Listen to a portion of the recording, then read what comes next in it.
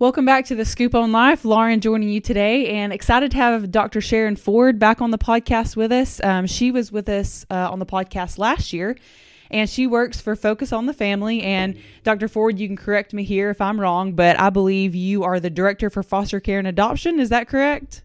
I am. That's a wonderful job that I have here at the ministry. Awesome. And Dr. Ford, like I said, joined us last year. We talked through some foster care and adoption things. And so today I want to talk a little bit about Bethany Christian Services. Some of you may or may not have seen this announcement or heard this, but I'm going to read just a couple sentences here from an article from Christianity Today, just to kind of catch everybody up to speed with what Dr. Ford and I are going to be discussing today. And then we'll jump into this interview. But again, this is from Christianity Today. We'll link this in the show notes so you can read it for yourself. But the article says, Bethany Christian Services, the largest Christian adoption agency in the United States, has changed a long-standing policy and will now place children with LGBT parents for foster care and adoption across its operations in 32 states.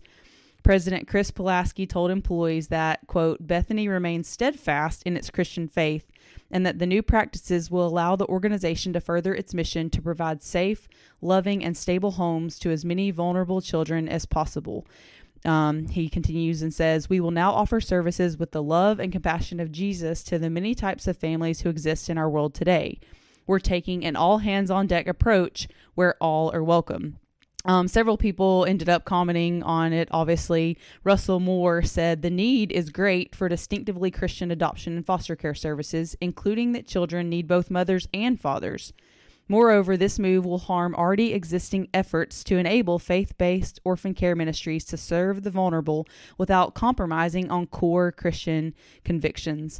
And then down in the article, just a little bit further, it says Bethany no longer includes in its position statement a line about upholding God's design for marriage as between one man and one woman.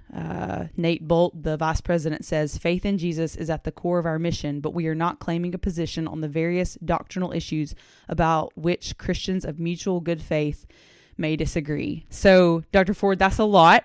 It's a lot to take in, I'm sure. I guess you've probably worked with Bethany for a long time. And so I guess to start off with here, if you would just talk for a minute about why are faith-based adoption agencies so important? Like, why not just have adoption agencies that are, that have nothing to do with religion or faith? Why are the faith-based ones so important to us as Christians?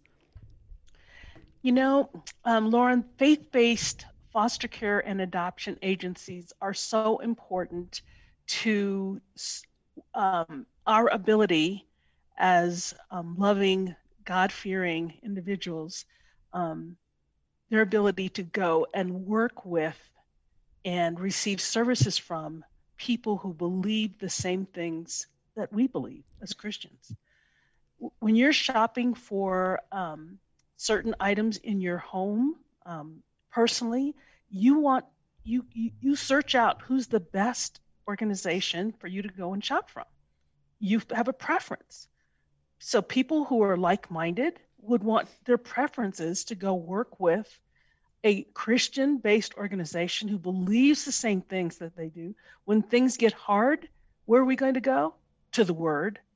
And so you would want to be working with an organization that believes the same, has the same biblical principles, has the same values, who when things get hard, will go to the same place that you will go.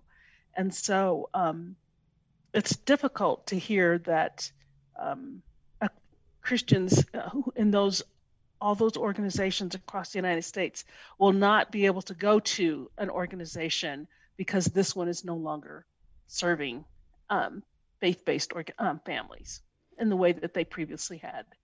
Well, and I guess reading that article, what's your response to that statement that basically says, we hold fast to Christ, but we want to basically be more all-inclusive, what is that? How, to me, that doesn't really fit together. What is your response to that? We're not talking apples and apples. They're talking apples and oranges. If you're faith-based, doesn't that mean that you believe in the biblical principles? But then you're saying, on the other hand, but we've changed our mind. We're not sure about this other thing, and so we're going to divert from what the Bible says. Either you believe the Bible and what it says, and you walk out those principles in fear and trembling, making mistakes along the way. We all make mistakes, but your goal is to walk out the principles of the Bible. And so if you're saying out of your mouth, we believe them, but we're not going to walk in them, what are you saying? Right. Right. Okay. Well, and, I can just hear people trying to argue the point that, well, isn't a same-sex couple adopting a child better than that child being in foster care or, an orphanage? Like, what would your response to that be if somebody came and said, well, isn't a same-sex couple providing a loving home, quote, loving home to these kids better than them just staying in the system? I have to go back to what the Bible says, that children should be raised in the admonition of the Lord, and that they should be raised by a husband and a wife, a couple. And so if we're going to do it the biblical way, then that's the answer. I realize that there are all kinds of other schools of thought, but if we're following the biblical school of thought, that's the answer. Well, and I was discussing this with someone yesterday and just kind of hearing out their opinion. It's a couple that's actually adopted. And, one thing that they said in rebuttal to that, when I kind of posed that same question to them was, well, we're not, there's not some nationwide, worldwide thing that says, oh, same-sex couples can adopt. If a same-sex couple wants to adopt, they're still like they can get around it. Like, why, basically why is Bethany choosing to let same-sex couples adopt? Because it's not like, oh, it's just them or no one, That's right. I mean, just think about it. Bethany is operated for 77 years under biblical principles. And now, because of, yes, they've received pressure. They've been fighting in lawsuits in 2 different states about providing services according to the government's mindset of how, the services should be provided. Right. And so I understand that they're weary, but the Bible says, do not be weary in your well-doing. Keep doing well. Okay. And so there is room at the table for all kinds of organizations. There are Jewish organizations, there are Christian organizations, there are government organizations. Let each organization be able to be at the table serving whoever they want to serve. Those organizations and ministries who believe in God and follow biblical principles shouldn't have to compromise or change how they do business so that someone can get services when there are other organizations out there who can provide those services. Right. They're not changing anything in how they do their services, but they want to force faith-based organizations to change how they do their work, change their principles.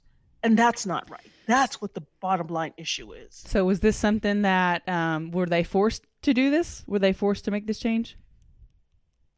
I don't believe that they were forced. I believe that, were they getting pressure from state government? Either you capitulate and do it our way, or we're going to continue to put pressure on you. But we know that there's a case before the Supreme Court that in any day is going to answer, shed light on this. And they should have stayed in the fight. Couldn't they have stayed in the fight until wait it out? And, their board made a decision. Right. Their management made a decision. And, but God, I'm trusting and praying, God changes things. Prayer changes things. And so I'm waiting for God's answer. Yeah. So what does this mean for them moving forward? How is it going to affect them? What does it mean for the children within that agency? Like what does moving forward look like for Bethany? I think what moving forward looks like for Bethany is that they have families who have already been certified for foster care, approved for adoption, who currently have children in their homes. Okay.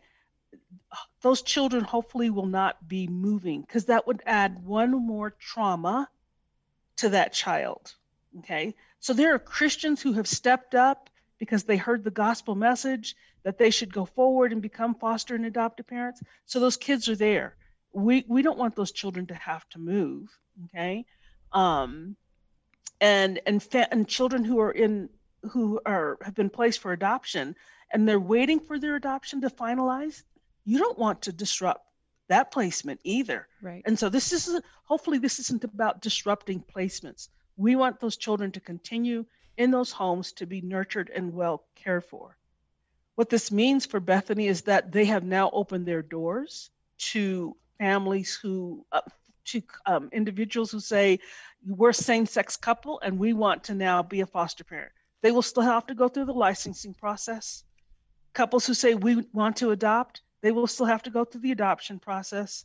And the staff who are there at Bethany, they will have to decide, am I going to continue to work here? Or am I going to leave? So tough. And only God can direct them in the path that they should take. Yeah.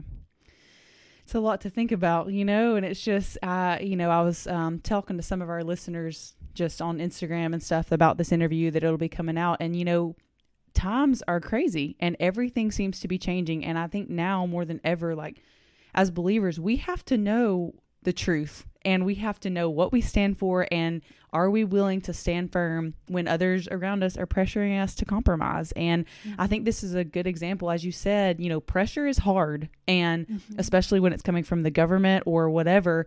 And so it is, as you said in the beginning, it's disappointing, and I think about our local Christian pregnancy center, how it will affect not just our center, but pregnancy centers all over the country who use adoption agencies when they pose the thing to their patients about making an adoption plan. Well, now we have one less resource to offer these women in need and in often crisis and in difficult situations. And so it has a ripple effect to, agencies like ours here, and to other Christian adoption agencies. Well, now there's one less, and so it just has so many other effects on pregnancy centers and Christians looking to adopt all over the country, It does.